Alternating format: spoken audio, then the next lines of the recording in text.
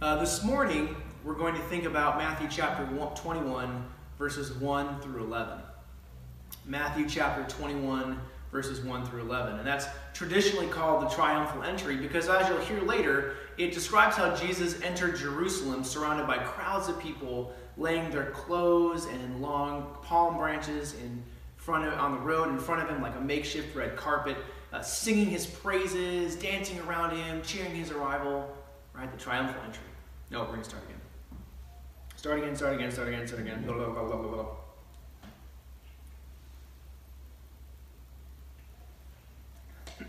blah. Excuse me. Well, this morning we're going to think about Matthew chapter 21, verses 1 through 11. And Matthew 21, 1 through 11 is traditionally called the triumphal entry because, as you'll hear, it describes how Jesus entered Jerusalem surrounded by crowds of people laying their coats and large palm branches on the road in front of him like a makeshift red carpet, singing his praises, dancing around him, cheering his arrival, right? The triumphal entry. Now, the thing about the triumphal entry is that 5 days later, Jesus is crucified, died, and buried. And then on the third day after his death, which is Sunday, he's raised from the dead. And it's Sunday because he's dead on Friday, it's the first day. He's dead on Saturday, it's the second day. And then he's raised from the dead on the third day, which is Sunday. So the triumphal entry starts the final week of Jesus' earthly life and his saving work. Which is why the 7 days between the triumphal entry, which we also call Palm Sunday, because of the palm branches that were laid at Jesus' feet. So the 7 days between Palm Sunday and Easter has traditionally been called Holy Week. And it traditionally marks 7 days of directed reflection and prayer and celebration for what our God has done for us in Christ. Now, having said all that, and I think most of us after that probably have like this question this morning, which is, what does a week of celebration and a Sunday focused on praise have to do with a pandemic and social distancing and economic uncertainty? And what does it have to do with the cultural changes that so many of us see that those things are causing, but know that we don't fully grasp the extent or the significance of? Like, what does the triumphal entry have to do with this time of confusion and fear? Well, if you read the text carefully and in context, as we're hopefully going to do this morning, you'll see that our questions actually aren't too different from the kinds of questions Jesus' contemporaries would have been asking. True, they weren't going through a pandemic, but there was rampant, debilitating disease. There was economic uncertainty and war and cultural changes. And like us, there was the normal life that continues to go on while all of that's happening, right? Babies are being born, people are going to work, and people are looking for work. People are trying to navigate relationships. People were still looking for happiness and distraction and for rest and for a sense of belonging and for a sense of community amidst all these changes and all these struggles and hardships. So the world is different from the time when Jesus walked with us, and it's profoundly the same. And the good news is that Jesus' triumphal entry is an incredible act and word of hope for those of us, which is all of us, who live in this real world of change and uncertainty. But like for people living with Jesus 2,000 years ago, and for those of us who are living with him now, it can also be an incredibly confusing act that Jesus did. Because the triumphal entry is an act of kingship and authority and an act of power that ultimately brings Jesus to public shame and to a horrendously terrible death as a political traitor, tortured on a cross. So all of that to say, the triumphal entry, Palm Sunday, is a time when we get to both celebrate the coming of the King of Kings and the Lord of Lords, and we get to experience and confess our confusion at the way that Jesus expresses his lordship and victory within all of our problems and sufferings and uncertainties. So if you believe, or if you want to believe in Jesus' power and presence in your life, but are confused, maybe even frustrated, or maybe even angry by the way he's expressing that power and his presence this morning, this text is for you. And to help us understand this, we're going to look at three things this morning. First, we're going to look at how Jesus enters Jerusalem. Second, we're going to look at the crowd's confusion. And then third, we're going to look at how Jesus uses suffering and humility and his word and his people to win. So first, how Jesus enters Jerusalem. Second, the crowd's confusion. Third, how Jesus uses suffering, humility, and his word from within his people to win. So let's read our passage, and then we'll get into it this morning. Matthew chapter 21. Now when they drew near to Jerusalem and came to Bethphage, to the Mount of Olives, then Jesus sent 2 disciples, saying to them, "Go into the village in front of you, and immediately you will find a donkey tied and a colt with her. Untie them and bring them to me. If anyone says anything to you, you shall say, 'The Lord needs them,' and he will send them at once." This took place to fulfill what was spoken by the prophet, saying, "Say to the daughter of Zion, Behold, your king is coming to you, humble and mounted on a donkey, on a colt, the foal of a beast of burden." The disciples went and did as Jesus had directed them. They brought the donkey and the colt and put on them their cloaks, and Jesus sat on them. Most of the crowd spread their cloaks on the road, and others cut branches from the trees and spread them on the road. And the crowds that went before him and that followed him were shouting, "Hosanna to the Son of David! Blessed is he who comes in the name of the Lord! Hosanna in the highest!" And when he entered Jerusalem, the whole city was stirred up, saying, "Who is this?" And the crowd said, "This is the prophet Jesus from Nazareth of Galilee." Thus far, the reading of what can only be God's own word. Let's pray. Our great triune God, Father, Son, and Holy Spirit, we confess that we need you this morning. We need this word of hope, and we need permission to be confused at how we are to receive it. And Lord, we need you this morning to relieve our confusion through the incredible saving work of Jesus. And so, Lord, we pray that you would do that for us this morning through this passage. Father, may the words of my mouth as the one called to proclaim your word, and the meditation of all of our hearts as those called to hear and submit ourselves to your word and to respond in faith, be pleasing in your sight. And we ask this in Jesus' name. Amen. So the first thing we're looking at is how Jesus enters Jerusalem, which is, of course, riding on a donkey. Now, that may seem like a pretty mundane answer, but in fact, it's a really important answer. Because the donkey that Jesus rides on into Jerusalem is part of the context that the crowd is responding to. And therefore, it's important to helping us think through our own confusion about how Jesus exercises his authority in this world. Okay, so Jesus chooses to enter Jerusalem on a donkey because of what the donkey symbolized in that culture. Now, contrary to what you might think, and maybe contrary to what you've maybe heard or read in the past, Jesus did not choose a donkey because it symbolized poverty or humble service or anything like that. Jesus chose a donkey because only really important and wealthy people rode donkeys. The donkey in this culture was a symbol of power and means and importance, which is why it was especially ridden by kings. But not when they were riding out to war. When kings rode out to war, they would ride on horses or chariots. But when kings were riding around their kingdoms in a time of peace, they would choose donkeys. Now, I know what you're thinking. Like, then why aren't there more statues of kings on donkeys? Like there are lots of statues about kings on horses. And the answer is actually super fascinating. It's kind of beside our point this morning, but it does go back to Alexander the Great, who is called great because he conquered, large swaths of the known world. And for Alexander, kingly greatness was not best symbolized by peace, but by military power.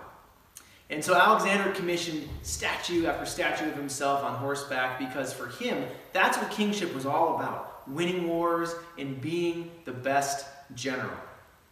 And for so many of the rulers that followed after him and looked up to him and wanted to be like him, like the Caesars of Rome, they copied him. And so they rode horses around their kingdom even in times of peace to symbolize their power, and they commissioned a lot of statues and paintings and all those sorts of things to show their military authority.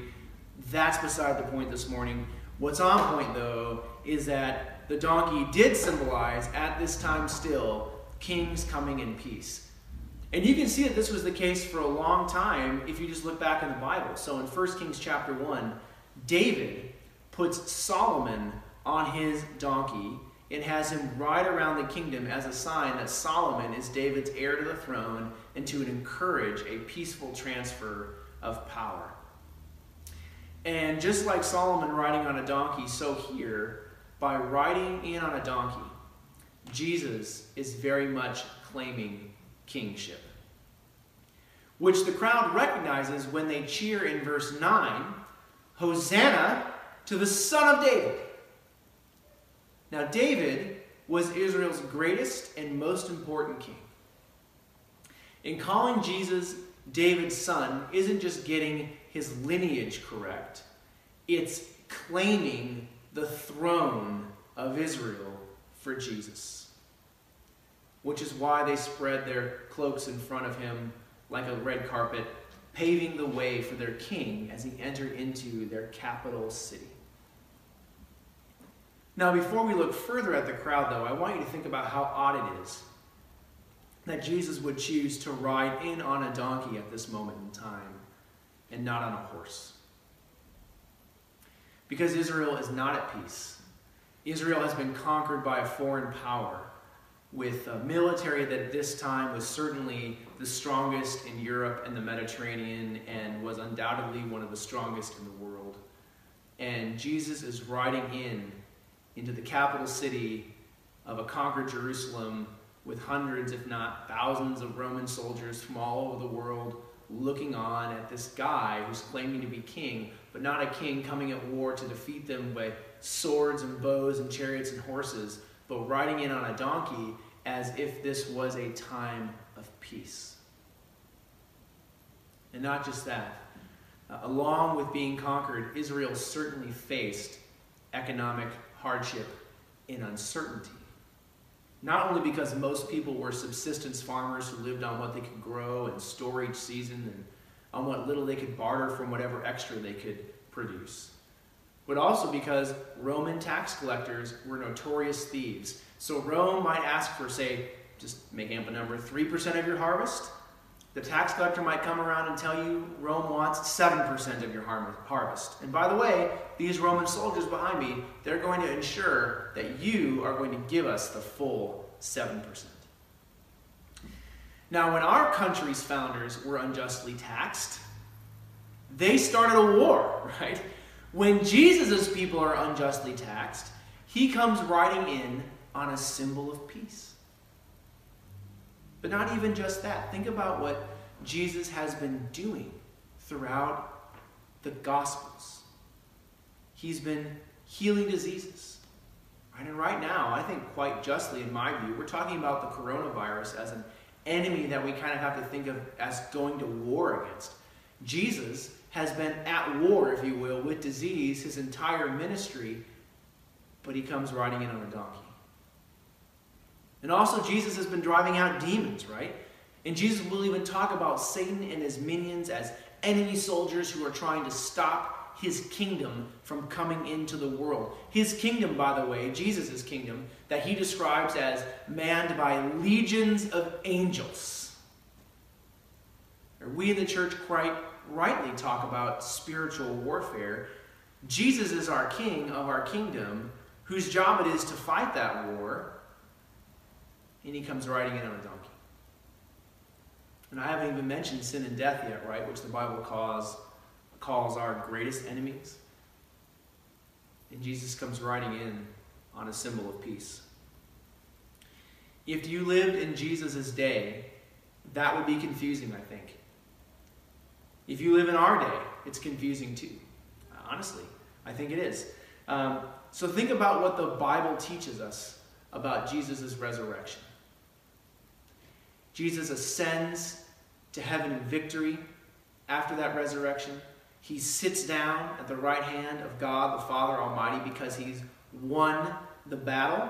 He receives there the name that's above every name. He's crowned the King of Kings and the Lord of Lords. He's received all authority on heaven and on earth. And then in that victorious authority, he sends out his people to battle all the enemies that he's fought and conquered on the cross and in his resurrection and ascension. But when you look around at the tools that Jesus has given his people, right, the word, the sacraments, prayer, loving service, good works, doesn't it seem like Jesus has sent us out on donkeys when he should have been sending us out on horses? Doesn't it sometimes feel like Jesus has misread our situation and misunderstood what our needs actually are? And I think that you can see that same kind of confusion in the crowds, even amidst all of this celebrating. So look at the crowd's response in verse 8 of Matthew chapter 1. I'm going to read that again. Most of the crowd spread their cloaks on the road, and others cut branches from the trees and spread them on the road. And the crowds that went before him and that followed him were shouting, "Hosanna to the Son of David! Blessed is he who comes in the name of the Lord. Hosanna in the highest." Now, before I look at a couple of things, I need to say this. If you're like me, you've heard and read people describe the crowd's reaction to Jesus here, their celebration that their king was coming into Jerusalem as sort of a result of their ignorant national desires, their ignorance of the Bible, their failure to really believe because they're celebrating the wrong kind of king coming into the wrong kind of kingdom. And then that's always, right, contrasted with the hearer or the reader's response, right, our response, which congratulates us that we know better than them and that we're smarter than them and that we have more faith in them. But my friends, I'm not really sure that we do know better than them.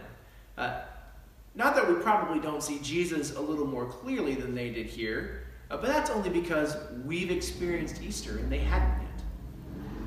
But when it comes to understanding how Jesus exercises his kingship in a world at war, I'm not sure that we always do understand him better. So think about the crowd's response. Look at it here. They welcome Jesus as their king. They spread their cloaks on the road. They cut branches. They claim him as their king, right? Hosanna to the Son of David.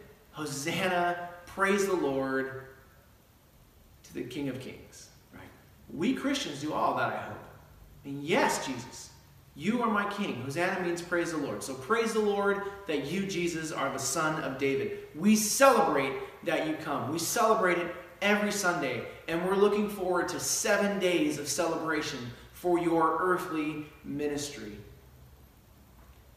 But hearing the crowds here and knowing what happens next, how Jesus is going to walk down paths of suffering and humiliation and judgment that seem more about defeat than victory, don't we get the sense that they aren't really ready for what Jesus' kingship means? And when Jesus leads us down roads of suffering and humiliation and mourning that seem more like defeat than victory, when Jesus, as our King, puts on our backs the cross that he promised to put on us, aren't we confused? Jesus, you're the king. Jesus, you're victorious. So what are you doing allowing coronavirus and social distancing and job loss and fear and our daily struggles to do these kinds of things to us? Where is that confusion in the crowd? Well, I think the confusion is there with the people who cry out with the words of salvation from Psalm 118, verse 26. Blessed is he who comes in the name of the Lord. Hosanna in the highest. Psalm 118 is a prayer and a celebration of how God delivers his people. But the crowd who chanted Psalm 118 as Jesus arrived on a donkey was not chanting it when he was dying on the cross. What they thought Jesus was doing, they realized they didn't really understand. The way they thought Jesus would exercise his authority is not the way Jesus actually did. And so they stood by later on in the Gospels in confusion and probably also in anger and frustration and judgmental silence. But notice that it isn't the whole crowd who chants. So Matthew is very clear in verse 8. Most of the crowd spread their cloaks, not all of the crowd. And given all we've said about donkeys being the symbol of peace and how Jesus was riding that symbol of peace into a conquered capital city, oppressed and needy, don't you think that they didn't join in because they were a little confused about the symbolism here? And as I thought about it this week, I have to admit I probably would have been in this group, because I know that my own personal instinct is to judge things by how I would do them. And if I were going to claim to be king, right, I get a horse, I get an army, I get a plan, I drive, roam out, I hope. And if I were the king of heaven, I would just send angels. Right? And I would also, by the way, arm the church with invincible armor. I would not do the things that Jesus did. And so I know, personally, that I would have either mocked him, like the people who stood around the cross, or just stood by like those in the crowds who did nothing in confusion. What are you doing? Why would you do it this way? This doesn't make any sense. Now, maybe you recognize your own response in these two reactions to Jesus today. Maybe you mock him as a fool. Maybe you're holding off worshiping him in confusion. Or maybe you celebrate, but then you stand in disbelieving silence when Jesus doesn't exercise his lordship and kingship in the ways that you would expect him to. See, all of us, I think, are included here in this triumphal entry story. But the good news for us is that so is Jesus' solution and comfort to our confusion. And here's our final point. Jesus uses suffering, humility, and his word in his people to win. So back in verse 4, we're told that Jesus enters Jerusalem on a donkey for a specific reason. This took place, verse 4, to fulfill what was spoken by the prophet, saying, "Say to the daughter of Zion, behold, your king is coming to you, humble and mounted on a donkey, on a colt, the foal of a beast of burden." So this quote is from the Old Testament book of Zechariah, chapter 9, verse 9. So chapter 9 of Zechariah is about how God is going to use Israel to bring judgment against Israel's enemies. Now, when we hear the word judgment, we usually think about like war and death and hell. But Zechariah, the whole book really, is a little like the triumphal entry in that the images in it are not what you expect. They're a little confusing. Because in Zechariah 9, the nation's judgment through Israel is their salvation. This is not judgment unto death. It's judgment that brings life. And the way that God brings this saving judgment to the nations is explained in Zechariah 9 through 10. And I'm going to read these verses to you. I know you don't have a lot of context, but I will explain them when I'm done. So let me read Zechariah 9 through 10. It says, "Rejoice greatly, O daughter of Zion. Shout aloud, O daughter of Jerusalem." And here's Matthew's quote. "Behold, your king is coming to you. Righteous and having salvation is he, humble and mounted on a donkey, on a colt, the foal of a donkey." Now here's verse 10. "I will cut off the chariot from Ephraim," which is another name for Israel, "and the war horse from Judah, and the battle bow shall be cut off. And he shall speak peace to the nations. His rule shall be from sea to sea, and from the river to the ends of the earth." So here's the point. The point is that Israel is to rejoice greatly because her king, that is God, is coming to her. He's bringing salvation with him. He's coming to save Israel from her enemies who have conquered them, killed their children, left them exposed to hunger and disease and the sword. Right? This is brutal stuff. But this saving king comes to them in this context of death on a donkey. Right? Again, not the thing that you think God would ride out for salvation on. And then what does this king, what does God, who's come to them riding on a donkey, do? Well, he cuts off the chariots and the war horses from his people. That is, he takes his people's weapons of war from them. All the weapons of war and strength that his people could use against their enemies, God takes all of those away. And then what does God do? Well, you would think then, well, God's going to, that's because he's taking all their weapons away because he's going to speak judgment to the nations himself. He's going to destroy them himself. But that's not what he does. God does not speak death to the nations, who are here Israel's enemies in this context. He speaks peace to them. And in speaking peace to them, God establishes his unbreakable, peaceful rule to the ends of the earth. So God comes in judgment, but he doesn't bring death. He brings salvation. And the salvation he brings doesn't involve all the things that we would normally associate with salvation from dangerous armies. He doesn't bring tanks and horses and bows and guns and missiles. Instead, God brings his word, spoken from a weaponless, vulnerable people, and establishes peace between his people and their enemies. Now, there's something I think even more interesting about this. So in verses 9 through 10, right, God is clear. All the weapons of Israel are gone because God is bringing salvation with him, and his salvation is his word, right? And his word is what brings peace. Now listen to verse 13 of Zechariah 9. God is describing why this is. He says, "For I have bent Judah as my bow. I have made Ephraim, or Israel, its arrow.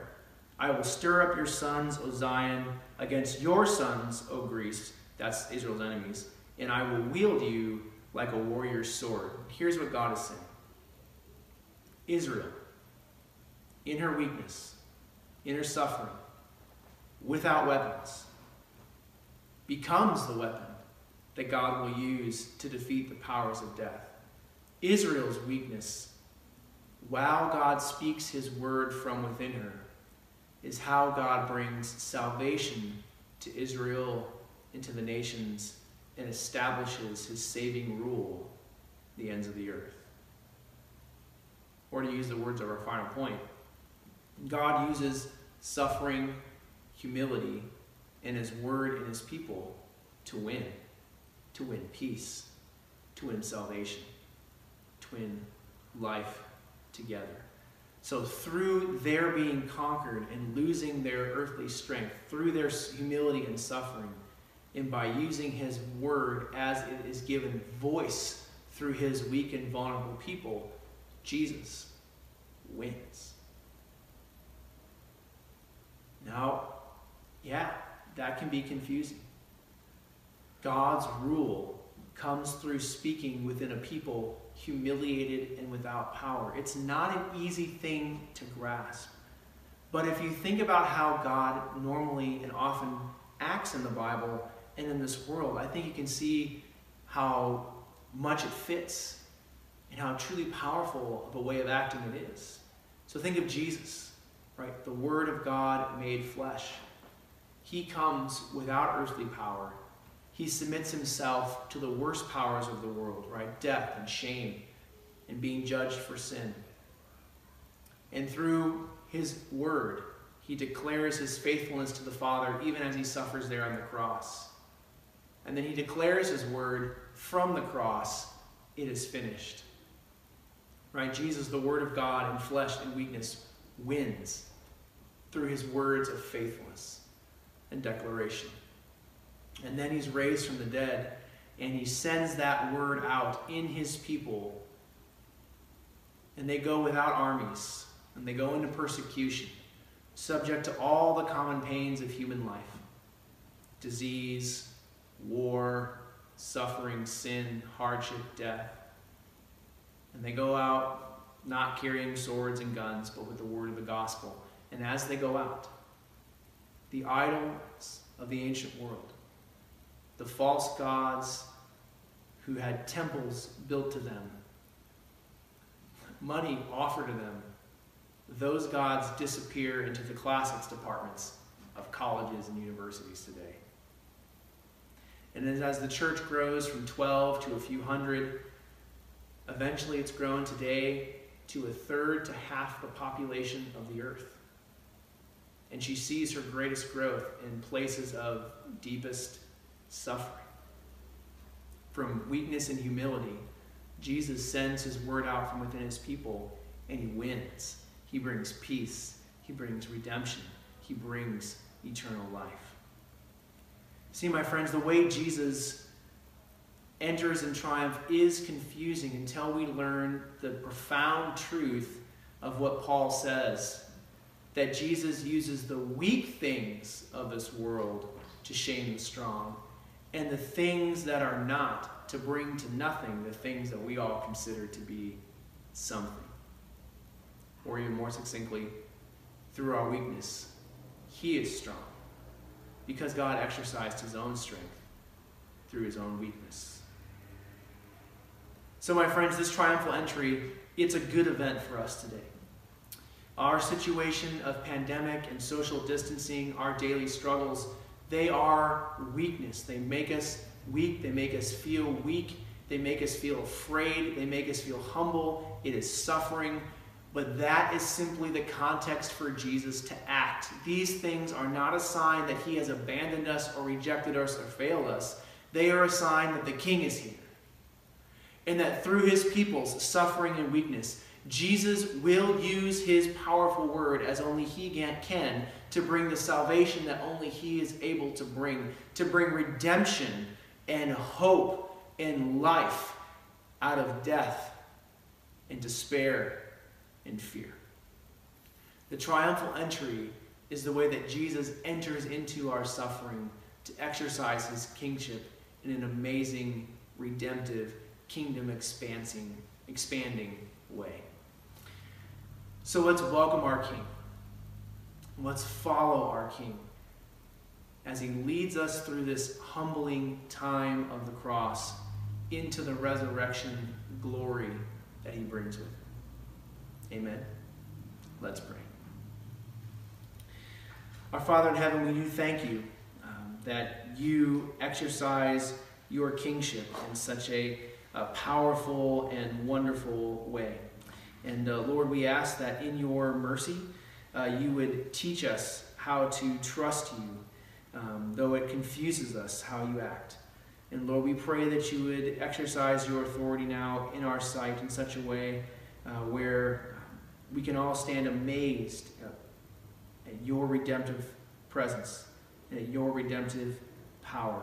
And Lord, we ask this because we deeply need you to act to defend us as our King. And we deeply desire to see you act with clarity and with faith. And we ask this all in Jesus' name. Amen.